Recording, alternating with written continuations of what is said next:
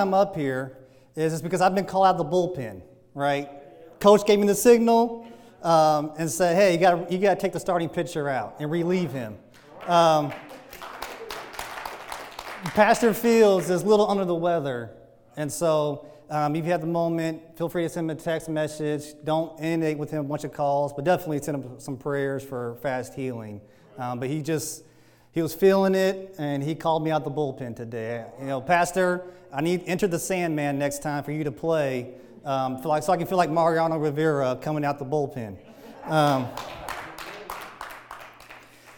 But 2021, off to a decent start for some of you, right? Is it going pretty well?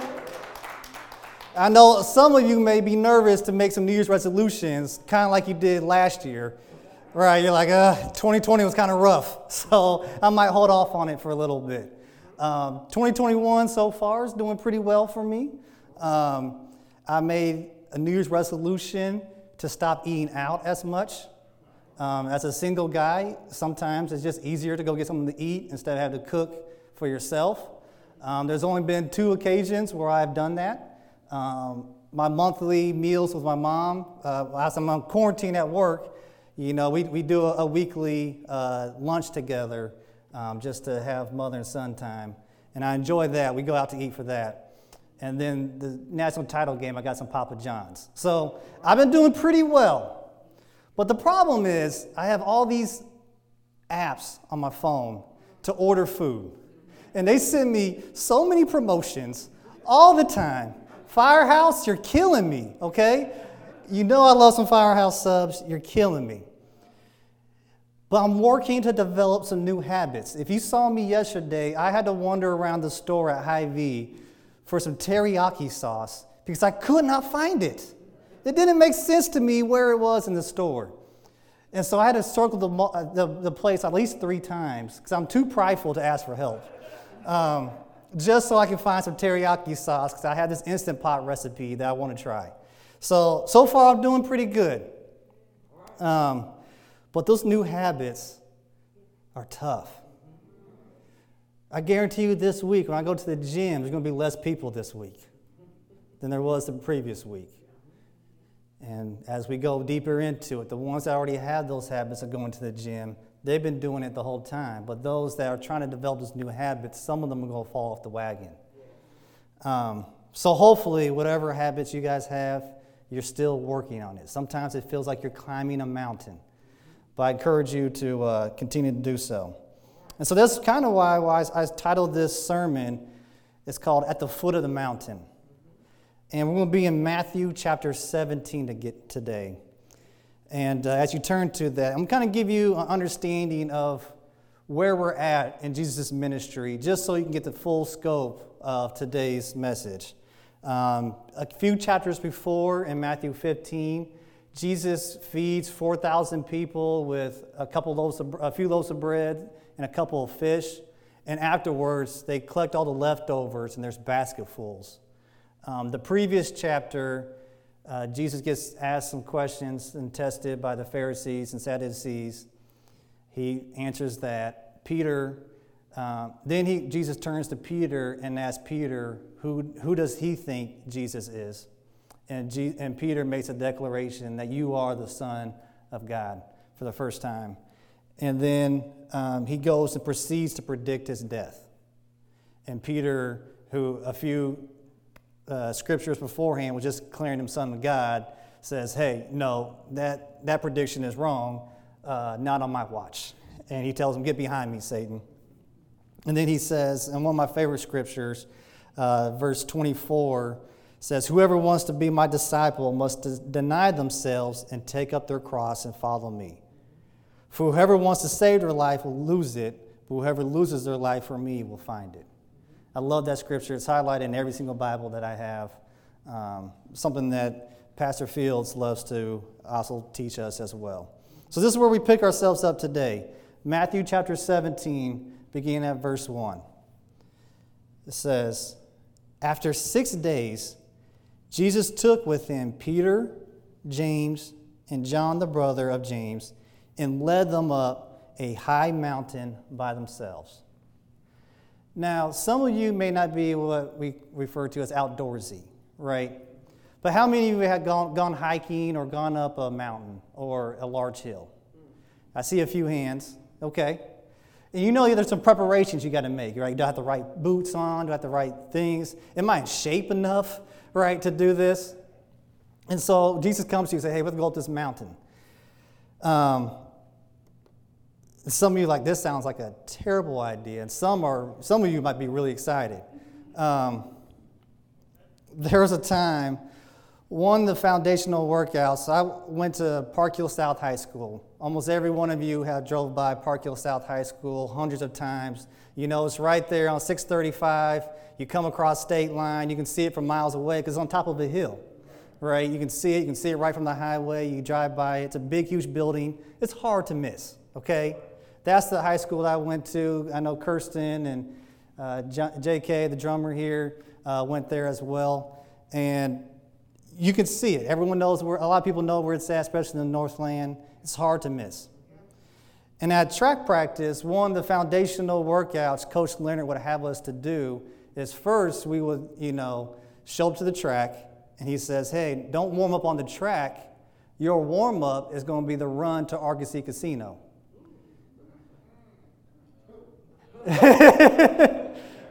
Wait, what, Coach? It's about 2.5 miles, Coach. That's the warm-up. And as a sprinter who hates running 2 laps, okay, that sounds like a terrible idea. He said the warm-up is going to be your 2.5-mile run to Argosy Casino. And there they have a park where it's flat, okay? And every time we would do that, we would do a particular workout. It's called a fartlek, okay? It's a foundational, all track athletes do that, long distance sprinters. It's an incredible workout. If you are just starting to run, I will probably encourage you to do some fartleks more so than just run 10 miles because it gets your endurance up. It also teaches you how to rest while running. I know, crazy concept, but it has a lot of benefits as runners. And so fartleks, every track program throughout history incorporates this workout. And it's a tough workout. It's a tiring workout. So you go, you're already tired by the time you show up, or I was, and then you do the workout, which is even more exhausting. And then coach says, okay, you're done. The problem is you're 2.5 miles away from the school we have to return back to. So you got to run back. And there's a point, and the street that you take to get back to the school takes you in front of the main entrance at Park Hill South. Now, you are able to see the school from the highway, but at the foot of the main entrance, you cannot see the building at all. After doing a workout, that hill is exhausting. It looks like a mountain.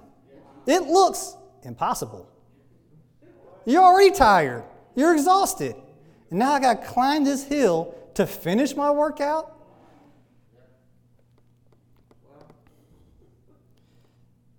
Man, athletes have some existential questions while working out all the time.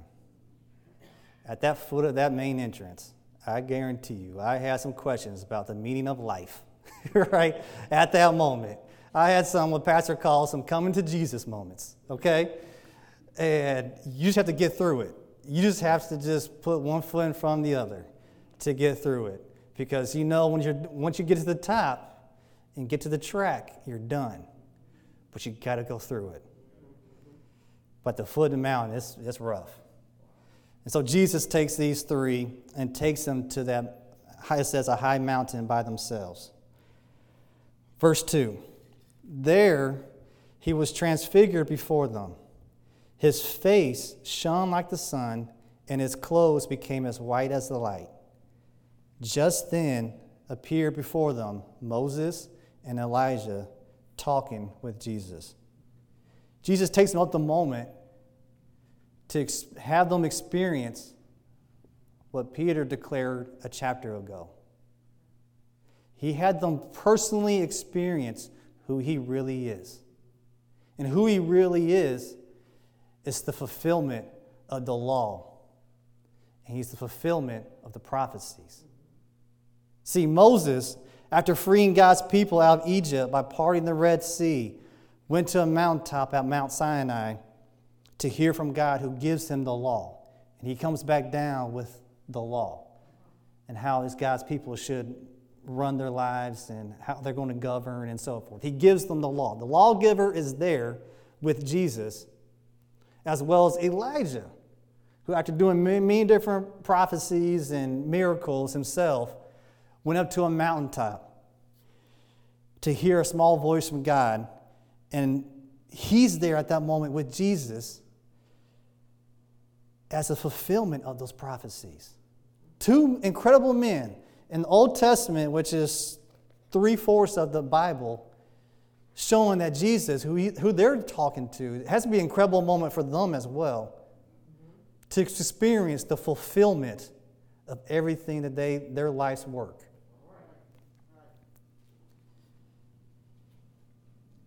It's an incredible experience. See how the disciples react. Verse 4. Peter said to Jesus, Lord, it is good for us to be here. If you wish, I will put up 3 shelters, one for you, one for Moses, and one for Elijah. Who wouldn't want to be in that moment forever?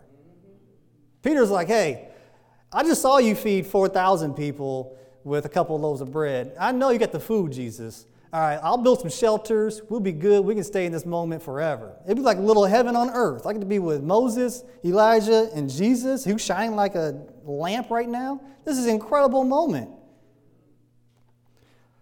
While he was still speaking, a bright cloud covered them, and a voice from the cloud said, This is my son, whom I love. With him I am well pleased. Listen to him. When the disciples heard this, they fell face down to the ground, terrified. Of course, I would be too, right? If I heard James Earl Jones from the clouds, I'll be terrified too, right? That's how the God voice in my head sounds like, okay? I watched too much Lion King as a kid. He's forever going to be James Earl Jones in my mind.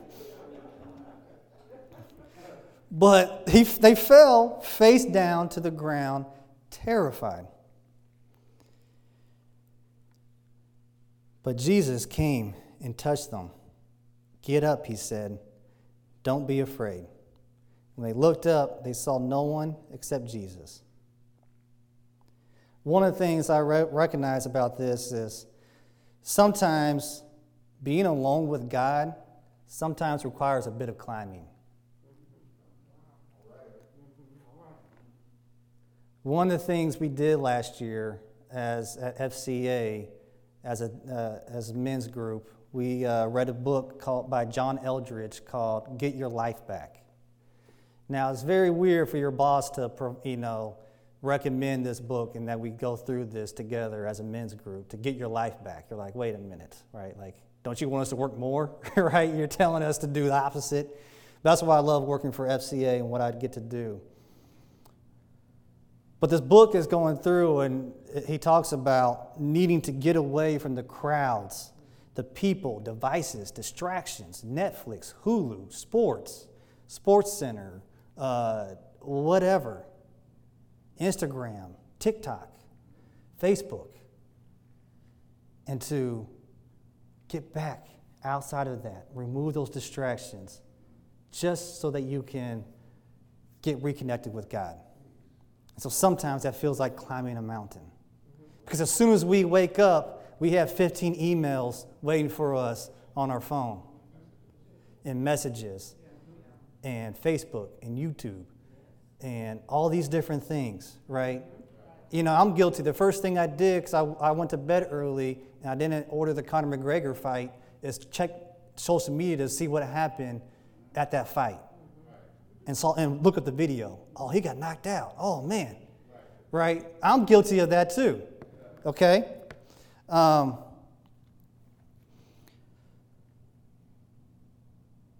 many of us need to climb that mountain so that we can experience God again?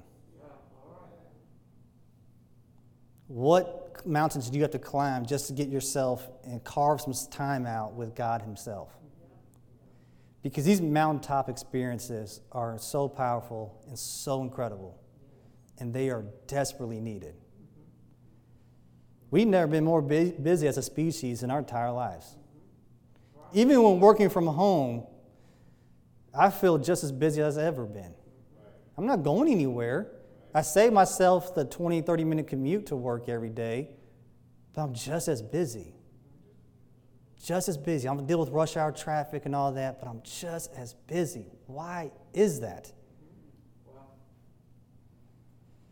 That's because learning to be alone with Jesus can sometimes feel like climbing that mountain.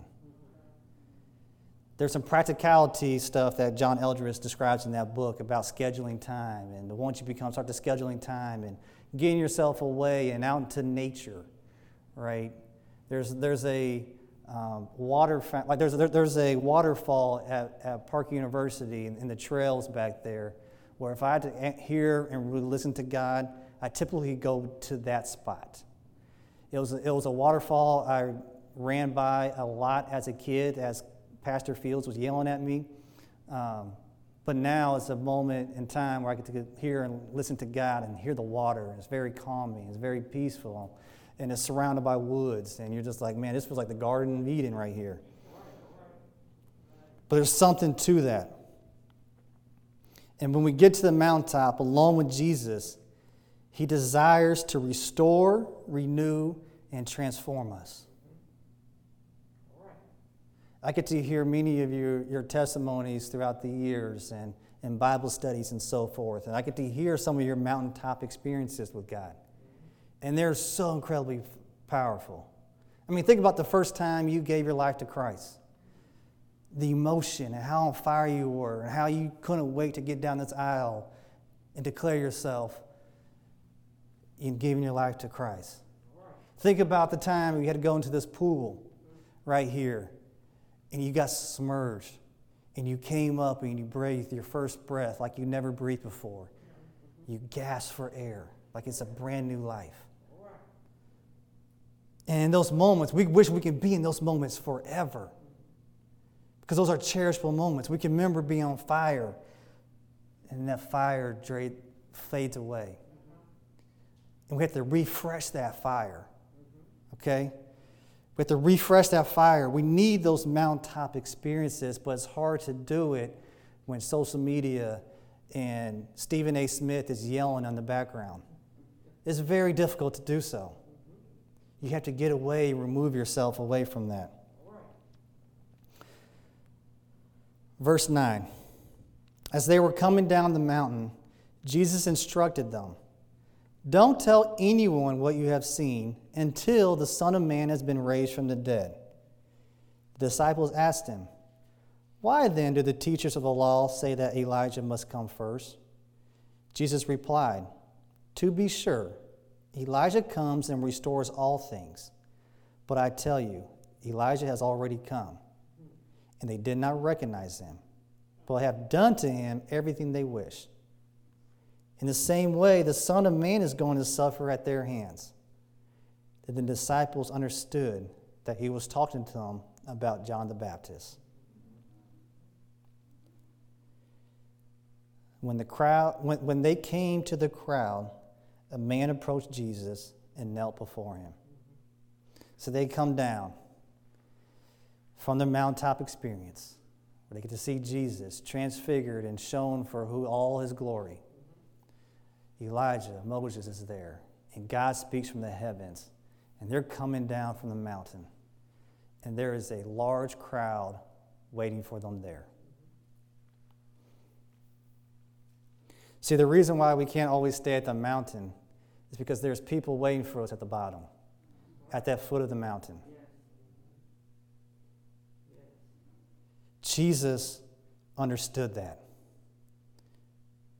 Time and time again, we saw him remove himself from the people, get fulfilled at that mountaintop type experience so that he can meet the people at that foot of the mountain.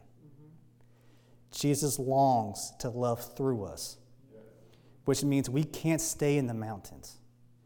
Now, I encourage you to come to church and Bible studies as much as you can, but you can't stay here. You have to go to the foot of the mountain where the people desperately need you. couple of weeks ago, I had the somber experience of having to go to a childhood friend and former teammate of mine's premature funeral. And Pastor definitely understands. We all understand what a premature funeral looks like. It was terrible news that we got. Mr. Kesey, I saw your son there. I'm so proud. I haven't seen him in a couple of years. I'm happy to the man he's turned out to be. And knowing you, it's to be expected. But it's a somber time, somber experience. Here's a kid that I grew up with, a few years younger than me.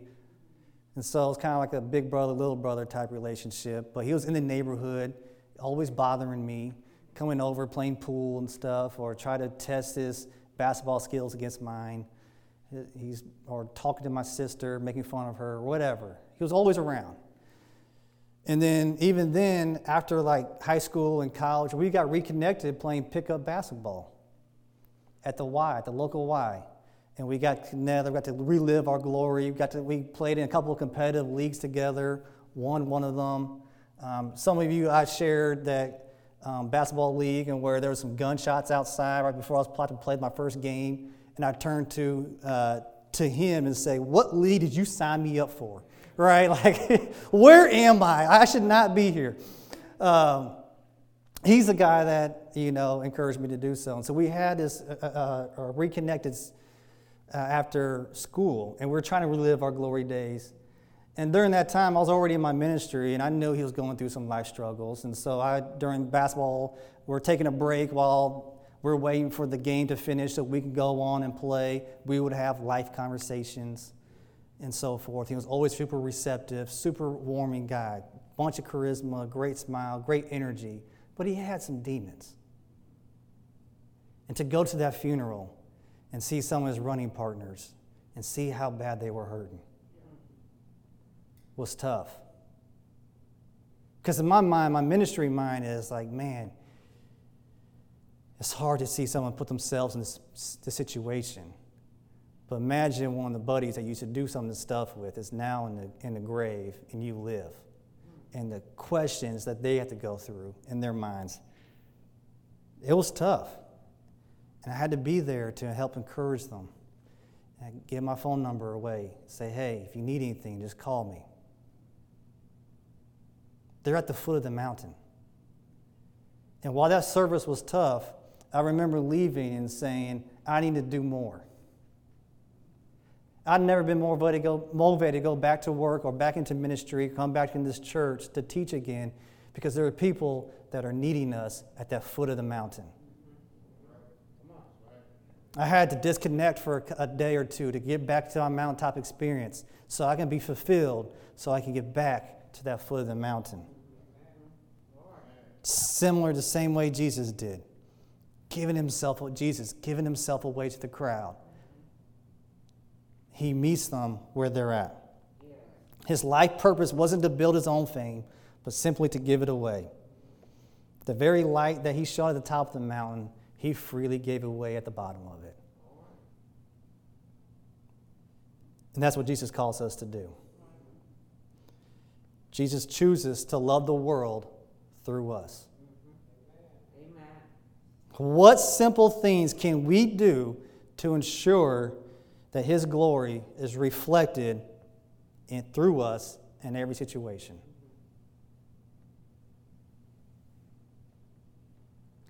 But some of you may be listening to this, not understanding what that mountaintop experience is like.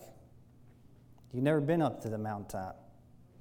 You're like that kid, that 15-year-old me who just got through that workout at 2.5 miles away and had to run back. And I'm worn out and tired and beaten down from life, staring at the mountain I know I need to climb, but not sure if I can make it.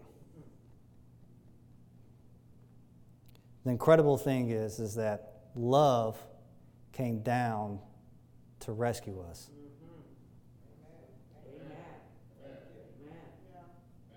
Because Jesus was even higher in the mountaintops. He was in the clouds with God himself, and he came down here. He could have stayed at the mountaintop as Peter built a shelter, but he comes down. Over and over again, he sees that love comes down to rescue the people who are in the need of a Savior. He wasn't hiding in God's presence to escape the evils of the society. He wasn't hiding away, drifting away. He understood that I am in this world. I can help influence society and culture by being the light. Like Isaac described in the song this morning, he is willing to meet you, not just at the mountaintop, but in the valley. Extending his hand. His love and presence isn't just when you're at the highest moments of life. It's always easy for us to understand that when I'm feeling great, everything's going great in my life, it's great. It's easy to understand God's presence at that moment. I had a similar experience like that last Sunday. Okay, I'm sitting there so excited that the Chiefs won, right? Praying to God that Mahomes is going to be okay, all right? And I'm watching the breakdowns of the games and so forth, and I get a phone call. You know, that morning I asked God for a blessing. I just asked him in prayer. I was in the back doing, helping out the live stream. And I just asked God, hey, God, while Pastor's up here talking, can you just send me a blessing? I get a phone call from a family friend, and she says, hey, we just bought 4 tickets to the Chiefs game. And I'm like, great, you're going to have a great time. Because in the back of my mind, I know I was already planning to host a watch party at my house with my family. And we had discussed during our watch party together during the game that those were the most expensive Chiefs tickets. Last week's were the most expensive Chiefs tickets in Chiefs history. And so the way my checking and savings account is set up, I know I can't afford Chiefs playoff AFC championship game tickets. That's just not something where I'm at in my stage of life. And so I'm like, you're going to have a great time, right? Hope it's not going to be too cold. You're going to have a great time. It's going to be, half of the people, a fourth of the people there. So maybe some of the drunks and craziness is priced out of it. So you're going to have a great time, right? And she pauses. She goes, well, yeah, but I'm calling to see if you want to go.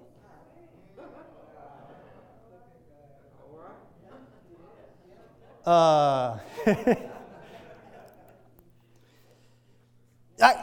can't afford to say no. Yes, I will go. So while you're there, if you see my eyes, because my only thing you'll see as I'm bundled up, right? I'll be there cheering loud and screaming. But it was one of those, you get off the phone, and you understand, she blessed me incredibly by giving me the opportunity. I'm going with my brother-in-law and her and another person. It's going to be a great time. I can't wait. We're going to be stressed out, just as many of you are watching on TV. But it's going to be a great time. And as I closed the phone, and I've sat there, and just one of those mountaintop, like, God, you answered that right away. And I can't wait to go and live in that moment and experience God's blessing for me at that moment later today. And we can always remember those moments. But I also remember those moments where I was down on my knees crying, hurt, broken, not knowing what I'm going to do, what path of life I'm going to take, the mess I got myself in, how am I going to get myself out of this? And I remember that hand being extended out. And like Isaac said, I never want to let go of it. He's offering that hand to you. If you're at that foot of the mountain, he's offering that hand. And if he needs to, he's going to drag you up to that mountaintop. And the reason why, and the disciples reflect on this in 2 Corinthians chapter 3, out of the Message, it says, they suddenly recognized that God is a living, personal presence, not a piece of chiseled stone. And when God is personally present, a living spirit, that old constricting legislation is recognized as obsolete. We're free of it, all of us. Nothing between us and God. Our faces shining with the brightness of His face. And so we are transfigured much like the Messiah. Our lives gradually becoming brighter and more beautiful as God enters our lives and we become like Him. Some of you need to climb that mountain so you can become more like Him. Some of you need to come down to meet the people at the foot of the mountain. But the great thing is when we do, we reflect Him. And when we climb, we become more like Him. So I encourage you, don't give up on your 2021 resolutions. Instead, you might want to add on to it today. You might need to climb some mountains this week. You might need to disconnect and go on into nature onto a walk and just talk with Him. Download the sermon podcast and just listen to it while you walk and reconnect with the Savior who is trying to build you up so you can meet the people at the foot of the mountain.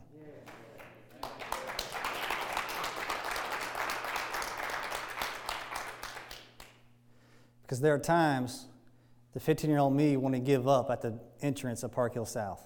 Right. But there's the voices, the coach encourages us to keep going, keep pushing, keep moving.